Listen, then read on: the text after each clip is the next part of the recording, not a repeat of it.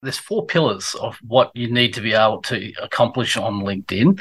And in all honesty, they really haven't changed over a long period of time. However, how you implement each of the four is the constantly moving target. You're listening to the Small Business Talk podcast with Cathy Smith. Small Business Talk is a podcast for business owners and entrepreneurs who want a better way to run their businesses without spending years doing it the hard way.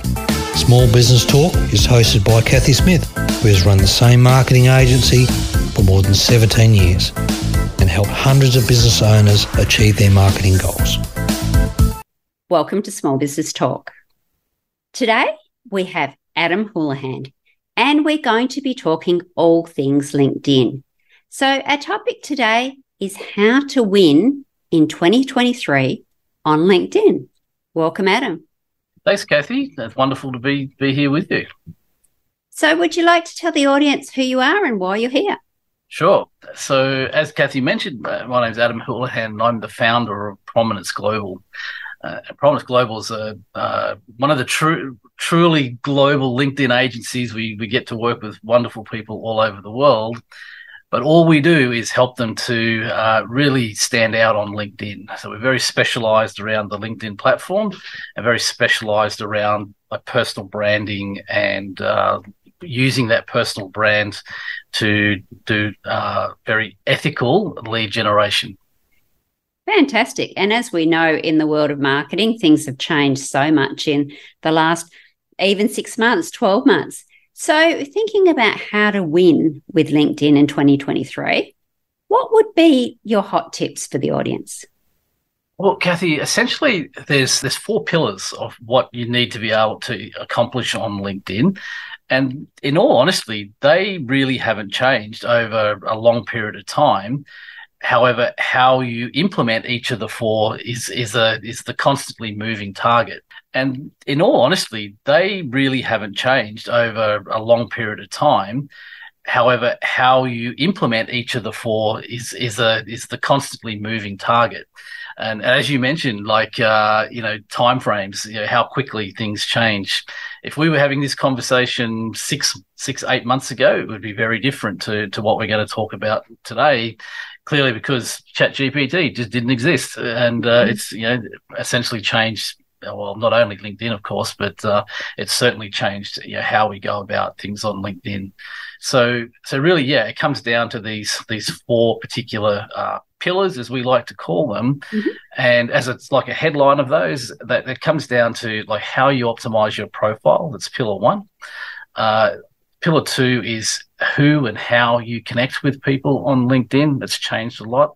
Of course, three is your content strategy, which is clearly where the advent of ChatGPT has made big changes around that. And the fourth one is your conversion strategies. How do you actually turn all this time and energy and effort into new clients? So that's really the roadmap, I suppose, of how you go about it. Absolutely. And if we can start from the back going forward, a lot of people spend a lot of time on LinkedIn in particular and socials in general. And how do they make sure that that's just not vanity metrics and they're not just wasting their time and getting that nice pat on the back, oh, somebody saw me, all of that kind of stuff? Yeah, how that is done on LinkedIn is very different to many other platforms. What we've got the new one coming out now, Threads, which somewhat is a competitor to Twitter, I suppose. How you would do something on say Threads or Twitter, very different to how we do it on LinkedIn. But in essence, Cathy, the key part of it, and where most people get this wrong, is that they think that LinkedIn is the platform to do the conversion, meaning that's where people are going to take that next step and buy your product or service or consulting fees, program or whatever it might be. Now there is a place for that, which is the paid ad platform. You can certainly do that off the paid ad platform, like any other tool. But essentially, especially on LinkedIn, the paid ads are very expensive. They do work. If like anything, you've got to know how to put them together. But what we're talking about today is how you can do all this organically and ethically. always throw that word in there. Absolutely. There's a lot of stuff that happens on LinkedIn or any other platform for that matter that we wouldn't call ethically done. So yes, so very much what we're talking about here is the organic way of doing this, and so much around the ethical way.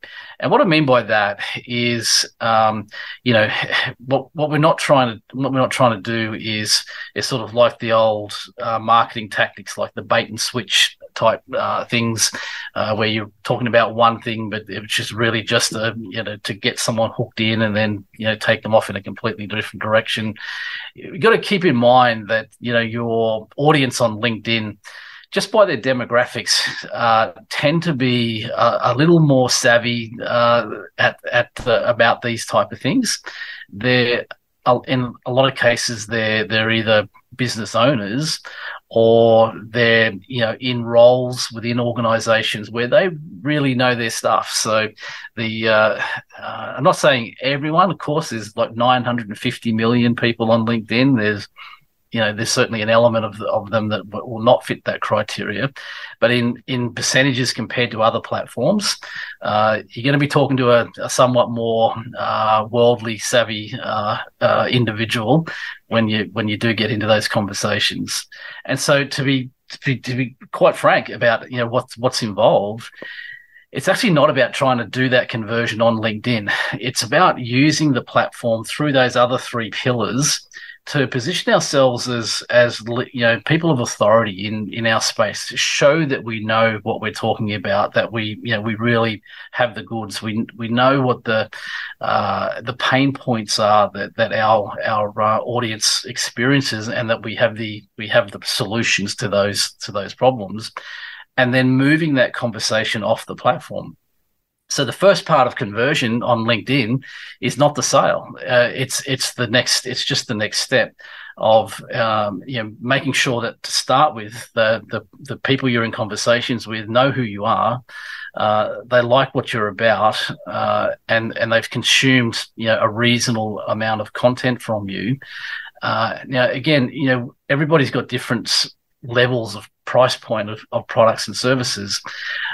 We get the privilege of working with people with stuff as low as hundreds of dollars, and products as high in the millions of dollars. And of course, to some degree, that process is a little different as you go up that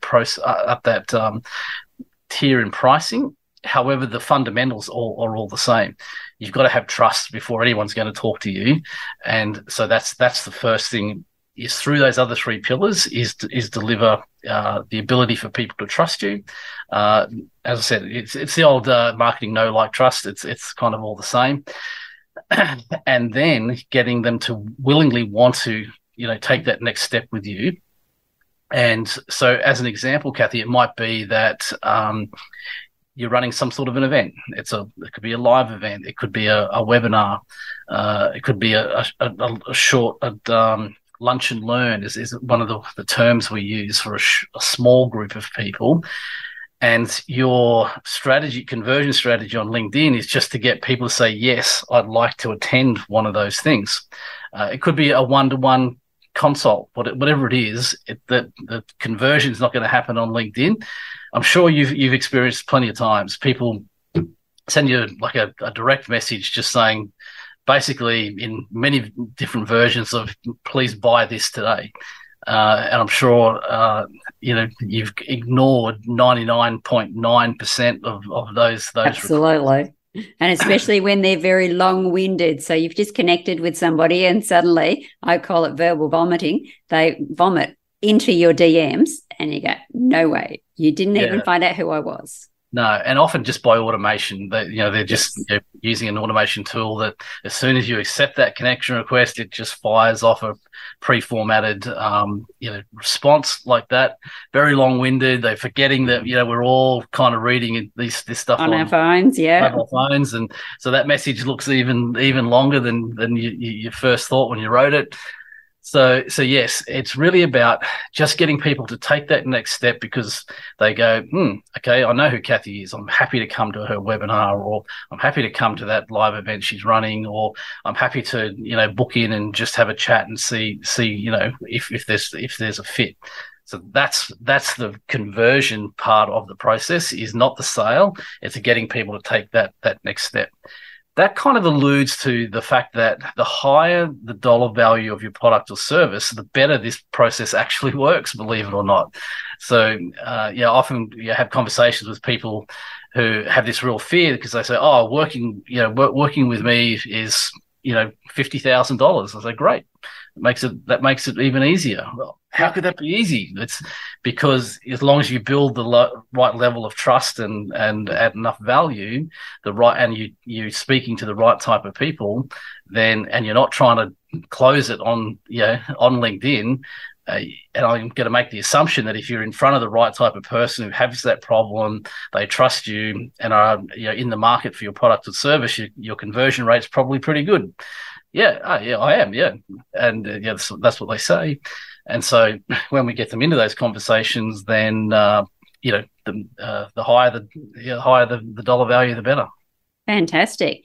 So we're looking at not trying to convert on platforms, and we shouldn't be trying to convert on any platform really, but particularly LinkedIn because of the people we're talking to. We're looking at putting out great content that really hits the pain points of our audience and positions us as an expert, not just somebody that's regurgitating everybody else's information. We're putting our own IP out there and our own thoughts and opinions and that sort of thing. So you did sort of mention at the beginning about how we're connecting to people differently now, and you've alluded to that fact with these higher ticket people. So do you want to tell us a bit more about how we should be connecting with people? Sure. So, again, the old days of LinkedIn, which was, probably 2 years ago, you used to be able to send as many connections, almost as many as you wanted. It was almost unlimited. And by this, I mean, 1,000 a month. You could send 1,000 connection requests with people per month. Where that really kind of started to change was around the end of the pandemic era. Obviously, a lot of things went crazy over that period. A lot of people got onto platforms like LinkedIn out of necessity. They still really didn't know how things should be done. What was sort of ethical, I suppose, is one way of putting it, but also, what is etiquette? And I believe it's a good thing that these days you cannot connect with that many people. In fact, the maximum you can outbound send connection requests to people is 100 per week. And if you're doing, believe it or not, if you're doing that really, really well, you're probably going to get an acceptance rate of around about 30%. So 30 in every 100 that you send will accept your connection requests. What helps you get that to the higher end of that 30, or even, I do know people who get higher rates than that. But I'm talking about over many, many industries and locations and things like that. The average is 30%. Mm-hmm. So what does it take to do that? It takes, just like you said, not coming across as super salesy. And again, I can back it in that you've got a connection request from people who literally put a pitch in the connection request. They said, something like, I own XYZ company, and we have this solution that is going to rock your world. Can we connect so I can chat to you about it? That type of profile, that clearly that's never going to pass the muster at all. So guys, you definitely don't be putting a pitch in your connection. No way. Put something there that shows there's alignment, there's a reason. People want to know. It's just, and I see all these comparisons where people say I actually get a better acceptance rate if I don't put a message at all. It's like, because you can just send a connection request without, putting a reason why. And I can 100% guarantee you've got those. And I guarantee that the percentage of those that you've accepted is probably very, very low compared to the ones where they gave a reason for connecting and you were able to go and have a look at their profile and make it your own decision as to whether or not you wanted to connect with them. Yep. So I think with the mobiles, when you're connecting on the mobile, you need to be careful that you do actually go and personalize it first, because if you just hit connect on the mobile, it doesn't give you the option to personalize as it does on a PC. So sometimes the percentage of those should be a lot lower because people actually intended to put a message. But just with the technology, sometimes you need to be careful. So guys, when you are doing a LinkedIn request, remember on the mobile, go and check the personalization first. Yeah, very good point. And it's not kind of intuitive where, like you said, on the desktop, it's it's right there for you to do. You've got to go to a separate section and craft your message. So it's a little painful. But so it's about and it kind of leads back to the first part around your profile. So these days, and you mentioned the word before, vanity metrics. The days, and again, old schools are now. You probably remember back. I know you've been on LinkedIn a few years.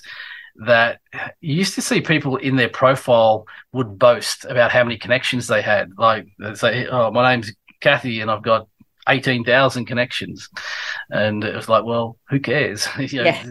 The fact that you're putting that there, you're telling people on scale that all you care about is that if I connect with you, I'm just another number to you. Yes. Fortunately, I mean, I'm not saying nobody does that anymore. I still see it occasionally, but less of that's happening these days because people are working out that, people aren't going to resonate with that. No. So what does resonate is that your profile kind of gives a good outline of who you are. It looks professional. It covers a lot of other bases because most people these days will go and check, just because you send them a connection request, the days of just accepting them because, you got sent, but it's now very, very low. People are going to check out your profile. And again, part of that reasoning is around the amount of fraud and things that happens online. Yes. It's just, people are just more, understandably more cautious about everything these days. Absolutely. So they will go and look at your profile. Hence why, if you don't put any form of connection request message, then it's like, well, this is just a bit random, and more often than not, they'll hit the delete button. Yes, absolutely. And I guess something that we really need to mention about profiles is making sure that you have photos, making sure that you have a photo of yourself and then a background photo. You still see a lot of profiles that don't have that background. Even if it's just a pretty scenery, just have something there. Yeah, you're right. Just LinkedIn will put like a generic banner there if you don't have something, obviously, but that's just telling the world that you don't really care that much about your presence on the platform.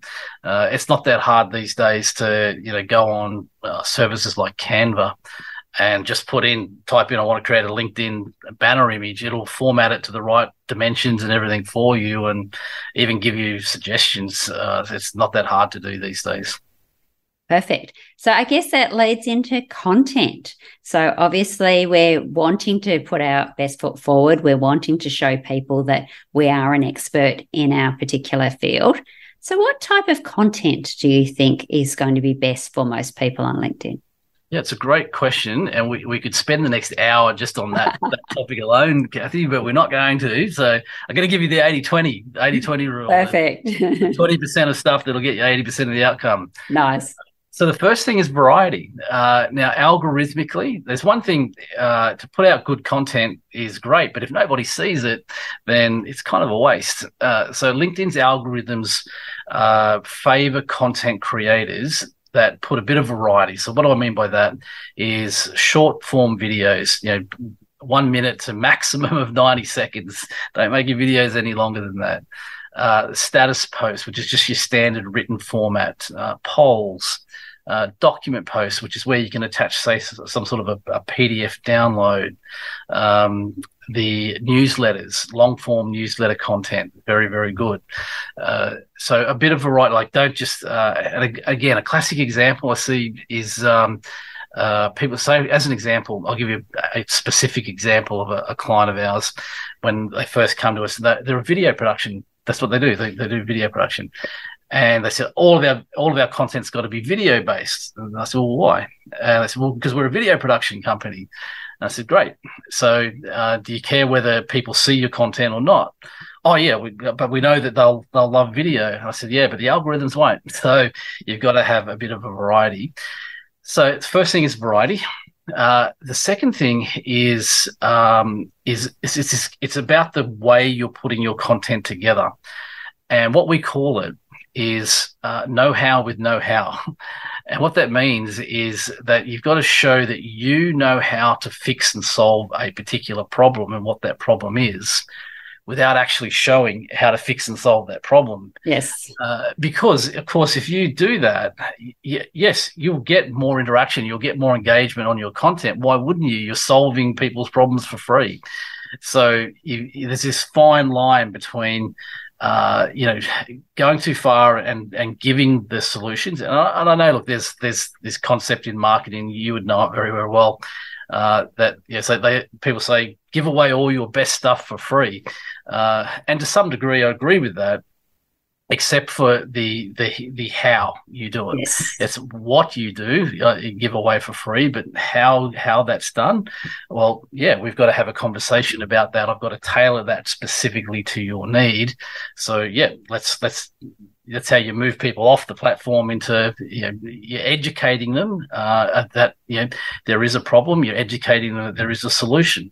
You're finding the people that have that problem and need that solution, and that leads to your conversion strategy. So overall, the framework of your content is know-how with know-how, a variety of different types of content, and you've got to create content that the algorithms like. So what do I mean by that? It's easier to say what they don't like. So as an example, when we first post our content, a bot's going to come along. It's not a real human, and it's looking for reasons to suppress your content, meaning that they're not going to stop you from uploading it. They're just going to make sure nobody sees it if it falls into one of these reasons. The first of those is if you put a link that takes people off the platform. Yes. So straight away, the bot's going to come along. It's not going to go and look at what it is. It's not going to check out whether it's safe. You could link to LinkedIn's own blog, and you could be saying, hey, this is the greatest article I've ever seen written. You should go and have a look at this. The bot's still going to treat it the same. The only links that are exempt are if they are already on LinkedIn. So it might be a link to, say, a LinkedIn event, or it might be someone else's profile or a company page or something like that, where they know you're not taking them off the platform, you're just taking them to some other area. That's okay. So no links, no profanity. The bots know how to swear. I'm sure most of us wouldn't fall foul of that one, but it exists. And the other one, believe it or not, is any sort of topics that are really inflammable, as far as you could basically have an opinion and 50% of the audience would be for and 50% against. A classic example of that is political content. Yep. That's why you probably don't see a lot of political content on LinkedIn, is because that's what happens. They don't show you. It just gets suppressed out because, we all see our politicians, post content, which is fine. And you can see, you go on Anthony Albanese, Australian Prime Minister, go and have a look at his profile, and you'll see half the people in there are for what he's saying, and half the people are, getting stuck into him about something completely irrelevant. So yeah, any sort of political or religious type content is not going to get a lot of good traction, and it's really not the type of content that you'd be using, to educate and move people into a next step anyway. No. So that's kind of a bit of a guideline. The other thing is keep it short. Apart from newsletters, which is long form content, a status post is everything on LinkedIn works in character counts, not word counts. it's 3,000 characters of copy that you can use. I'd highly recommend you go nowhere near using all of it. The sweet spot, in my view, is 12 to 1,500 characters. Mm-hmm. What's that in word? If you were to convert that to words, it depends on how big the words are you use, but roughly 200, 220 words as a guideline. That's about where it sits. And the key thing, Cathy, always is that you should always end your content by giving a call to action. What is it you want people to do next? That could be as simple as asking a question. What's your point of view on this? Have you ever experienced something similar? What would you do if this happened to you? Or whatever that is, because what the algorithms love is content that keeps people on the platform, keeps them on a particular subject, and where there's a back and forward sort of dialogue in there. So always kind of answer it with a call to action of some degree, which of course that call to action should rarely be visit my website or telling people to go off the platform, especially not linking to do that.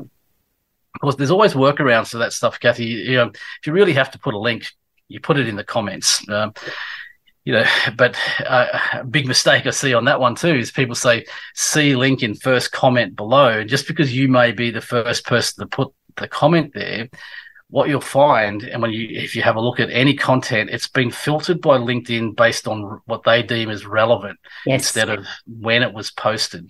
Now, yes, people could go and click on that and change it to put it back in the original order, but nobody really ever does that. So you don't put see link in first comments. You'd say something like, if this is of interest to you, let me know. And then someone says, hey, yes, hey, Cathy, I'd love to get that free PDF of yours or whatever it is. And then you share it directly to them on their comment. So, often people say, but then, I'm only limited to the people who actually, ask for it. Well, guess what? The only people who are interested are the ones who ask for it. So, Absolutely. So you wouldn't just put it straight into the comments. You would wait for somebody to ask. It's a bit, because you can't. Obviously, as far as relevance goes, they're not going to show it at all. No. So, people would have to literally go and change from relevant to recent. Yep. Look all the way to find it. It could be then buried under hopefully 50 comments from other people. Perfect. So you're better off to sort of give that call to action to say, hey, if you're interested in this, let me know and I'll share it with you, and then share it with the people who have interest. Fantastic. Of course, there's also what we call the lurkers on LinkedIn. Yes, all platforms.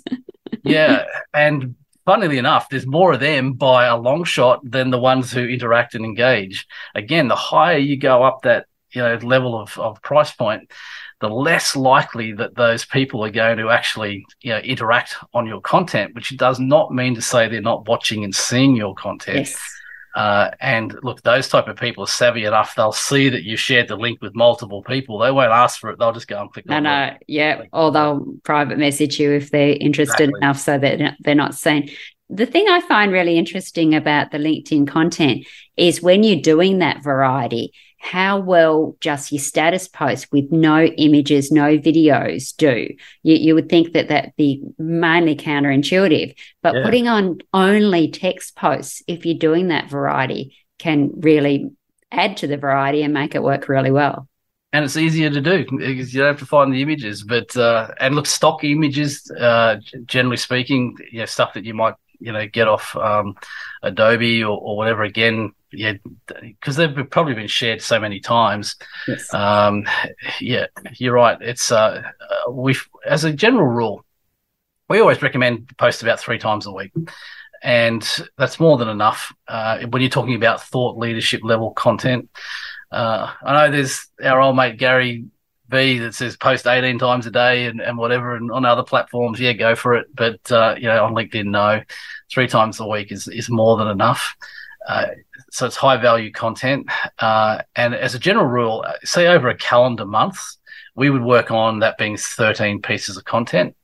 And we would only put 2 of those out of 13 with an image, and the rest would be status posts or videos or newsletters, that type of thing. Okay, cool. So that's another reason to get on LinkedIn, is you don't have to go silly with your content and try to find all of that. You actually do have time to work on your business, not just purely on your content strategy. So I guess that brings us to tips and tricks. And we're, of course, in this time at the moment in the ChatGPT and AI. And where does that all fit into LinkedIn and content strategies?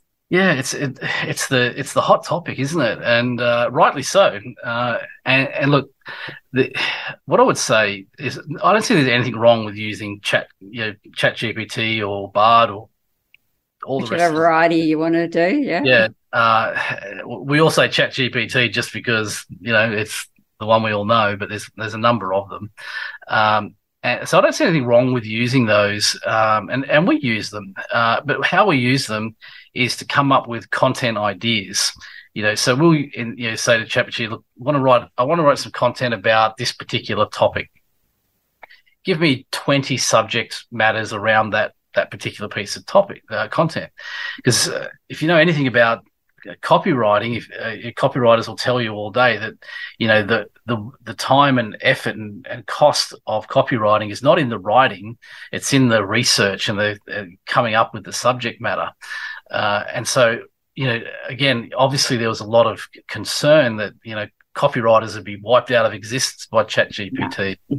It's the best tool that was ever invented for high-level copywriters. I'm sure if you're just an entry-level, really basic kind of stuff, you might be in have a bit of problems coming up, if not already. But for high-level content creation, it's great to just get the subject matter, and then you can use it to form, to give you the basis of a LinkedIn post. And there's commands and things you can use, like you say, hey, create me a 200-word, so give it the size, include 3 relevant hashtags, these type of things. It'll give you, a rough draft. It won't give you finished content, well, not in my opinion. We've all seen, you can kind of... Oh, yes. It's, ChatGPT's not been around that long, but it's been around long enough where we can kind of spot, pretty evident AI-written basic content these days. Yeah. So, it should, and what it can't do, Cathy, it can't put and you mentioned it earlier, your content should be about your opinion and your point of view. So ChatGPT can't do that. It can give you the facts. It can give you, and to be honest, often facts are wrong. Check them. Yeah, they're not always right. So yeah, you can use it to just, draft the first version of that. And then you tidy that up, and make it, like you said, your point of view on that topic. It's not just that. Even worse, you remember, well, it still happens now, but less so. People just share someone else's content and like a link to a blog article or whatever. Half the time wouldn't even put a reason. There's just the link is that's not a content strategy. And it certainly doesn't position you with authority. It positions whoever wrote the content. So you don't want to be doing that. So yeah, ChatGPT is fine. Just use it for the research part and the doing the heavy lifting, and then you format the rest of your posts personally from there, and you'll be fine with it. Perfect. So do you think there's anything else that we should be telling the audience about how to win with LinkedIn in 2023 that we haven't covered already? Look, I think the key thing is probably around what you should and shouldn't have on your profile and how you format that that content. As you mentioned, there's the really important things of that background image and a personal image of yourself. I'd say around that personal image, make sure it's reasonably up to date. Like the last couple of years at least. I'll give you. I'll just give you a quick example of why, even for myself. Obviously, I have people contact me on LinkedIn all the time, and when I say we have face-to-face meeting in these days, you and I, we're having a face-to-face meeting right now. Yeah, over Zoom. It can be on Zoom. It could be in this particular case. It was actually in a local coffee shop somewhere that someone lived in the same city that I'm in, and quite close to our office. And nice. So we said, hey, let's catch up. And anyway, I walked in looking for this person sort of in their 20s, late 20s, something like that. The person recognized me because my profile's quite recent. I didn't recognize them at all because without a lie, the profile image was 30 years out. Oh, wow. And I was like, Oh, and that's what happens is, when you have that face-to-face meeting with those people, whether it's on LinkedIn or anywhere else, Zoom or anywhere else, exactly what I just did then. You just go, you pull back, you get that disconnect. And what it is, it's a disconnect of trust. Yes. So you've broken this trust straight away. Yeah. So that's I went off a little rabbit hole there, but so really, what I mean by the rest of it, apart from those obvious standard things, is in all the written form of your content, most people write it all about themselves. And it's understandable to a point because LinkedIn was originally, what still is, but its original roots was in job search. Yeah. So it was kind of like where you'd upload almost like a resume. So yeah, of course, it's all about yourself. But in this day and age, and if you're talking about using it for lead generation purposes, it's not about yourself. It's about the outcomes that you can create, and it's about your ideal client and the pain points that they have and how you solve those problems. So that section directly under your profile image is called your professional headline. That's the thing. It's not all about me. Which is how you see most of them, written. It should all be about the outcomes that if someone's going to work with you, what's the outcome they're going to get? That's what you should be putting there. And if it's at all possible to put a timeline on that, now it's not always possible, or it could be that, we've got people, clients where an outcome they create for someone takes 2 years or something like that. So you wouldn't say, hey, in 2 years' time, we'll sort this problem for you. But if you can say, hey, we do this in 7 days, 30 days, or say maximum 90 days, be specific. Say, we achieve this outcome within 30 days of working together, that type of thing. Because the reality is, again, we go back to, hey, someone's going to check out your profile before they connect with you, or they see your content. They go, oh, I understand. Yeah, look, I like this content. This person knows what they're talking about. I'm going to go and check out their profile. But what they want to see is, what's in it for them. It's all about them, not you or me. So yeah, make sure it's written very much about your the outcomes and who the client, your potential client is. And what's the problem and solution that you have around that?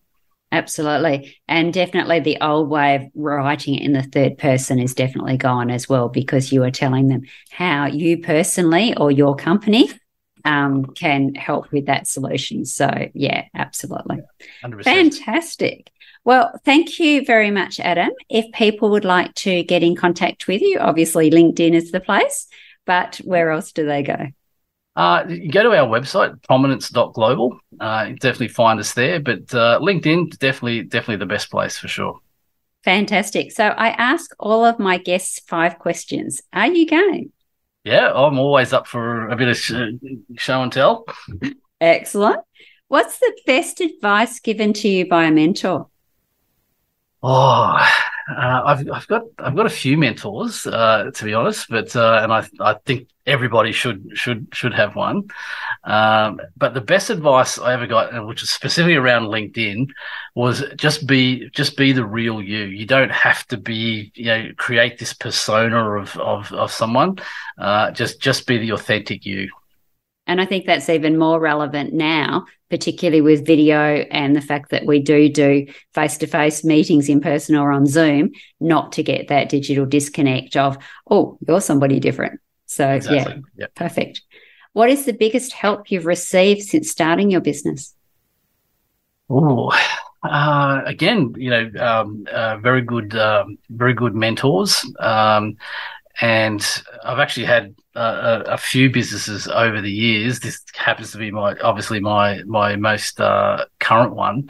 But believe it or not, the best advice I ever got was to reach out to your competitors and ask them, for help. And I know that sounds weird, but and I've done it in pretty much every business I've ever had. And I actually have now some of my best friends own LinkedIn agencies in other parts of the world. And, and we interact with a lot of, people that are starting out, and we're more than happy to help them out as well. So you'd be surprised how much, competitors will. And look, in this day and age of specialization, it's often that, you might be kind of in the same space, but you kind of a different niche. So clearly I'm not talking about if you absolutely compete head to head for every client. But yeah, look, talk to your competitors sometimes. And I think that's a good thing too, because sometimes with the ebbs and flow of work is they can have overflow, and sometimes you can have overflow. Yeah, and sometimes the best thing you can do for a client is actually pass them on to somebody else for you and them. So absolutely. Perfect. What is the one thing you have to do every day, your non-negotiable? Oh, one thing every single day. It's I do I have believe it or not, a breathing coach. So that's a bit weird. I'm sure you know how to breathe. Yeah, I do. But I have a breathing ritual that I do every morning when I get up, and every evening before I go to bed. Yeah. Breathing coaches are actually not that uncommon, particularly for speakers and trainers and singers. So, exactly. I dare say there's more people than you think would have breathing coaches. Maybe they don't admit to it, though. That's true. What is your favourite business book and why? My favourite business book and why? Well, taking out my own, of course. And, we'll pick someone else's. But Simon Sinek's Start With Why. It's probably, I'd have to say, I'd be very hard pressed to narrow it down to just one, but definitely very much resonate with, the concept of, people, they won't get into what you do until they know why you do it. So it's definitely a good book. Absolutely. So did you want a second one just because that was so hard? No, we'll just keep people on the focus with one. If you have to add number two, it's the LinkedIn Playbook, of course, by Adam. Strange that. What do you wish you had known when you started out? Oh, we kind of all learn from experience in good ways and bad, don't we? But I think if I'd known how much LinkedIn is going to constantly change, I don't think I ever was prepared. I don't think anybody was ever prepared for that. And also in writing books. So, I've actually got 2 books, but they're both on their 3rd editions. And at the early days, I actually had a writing coach. And Andrew always said to me, hey, if you're going to write books about social media, be prepared to keep writing them because they're going to go out of date very, very quickly. So hence why 2 books, 3 editions each. But I think, the main thing is around, and you know what? I don't think it's just relevant to LinkedIn anymore. I think the world is we've got to be adaptable to change. The days of just kind of learning a craft and resting on your laurels on that for a very long time are over. It's you've got to be staying current. Someone else is going to come in and do it better, faster, cheaper, or whatever than you if you don't keep up with the times. Absolutely. In our 200th episode, we asked our guests about how to future-proof their business, and that was one of the things that came up. If you don't innovate, you die. So whether you innovate with something new or you modify what you're doing, you just can't stay the way you've been forever. And in my 22 years of experience, I've definitely noticed that marketing has changed quite considerably from when I started, because there was no digital. Definitely no websites and social media. So you'd have to keep coming with the times. So thank you very much, Adam. Really appreciate your knowledge, wisdom, and time. Is there anything that you haven't covered that we should have? We've covered a lot today. I don't think so. Your 5 questions were good. That got me thinking. But so no, I think we've got it nailed. Perfect. And thank you very much. So SBT audience, remember, enjoy your journey. Don't forget to subscribe to Small Business Talk podcast and head on over to smallbusinesstalk.com.au/downloads for all the show notes and links to this episode. Remember, to be great, you must start. Pick one tip from today's episode, take action and implement it.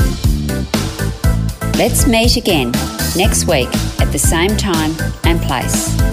Until then, take action. And SBT community, enjoy your journey.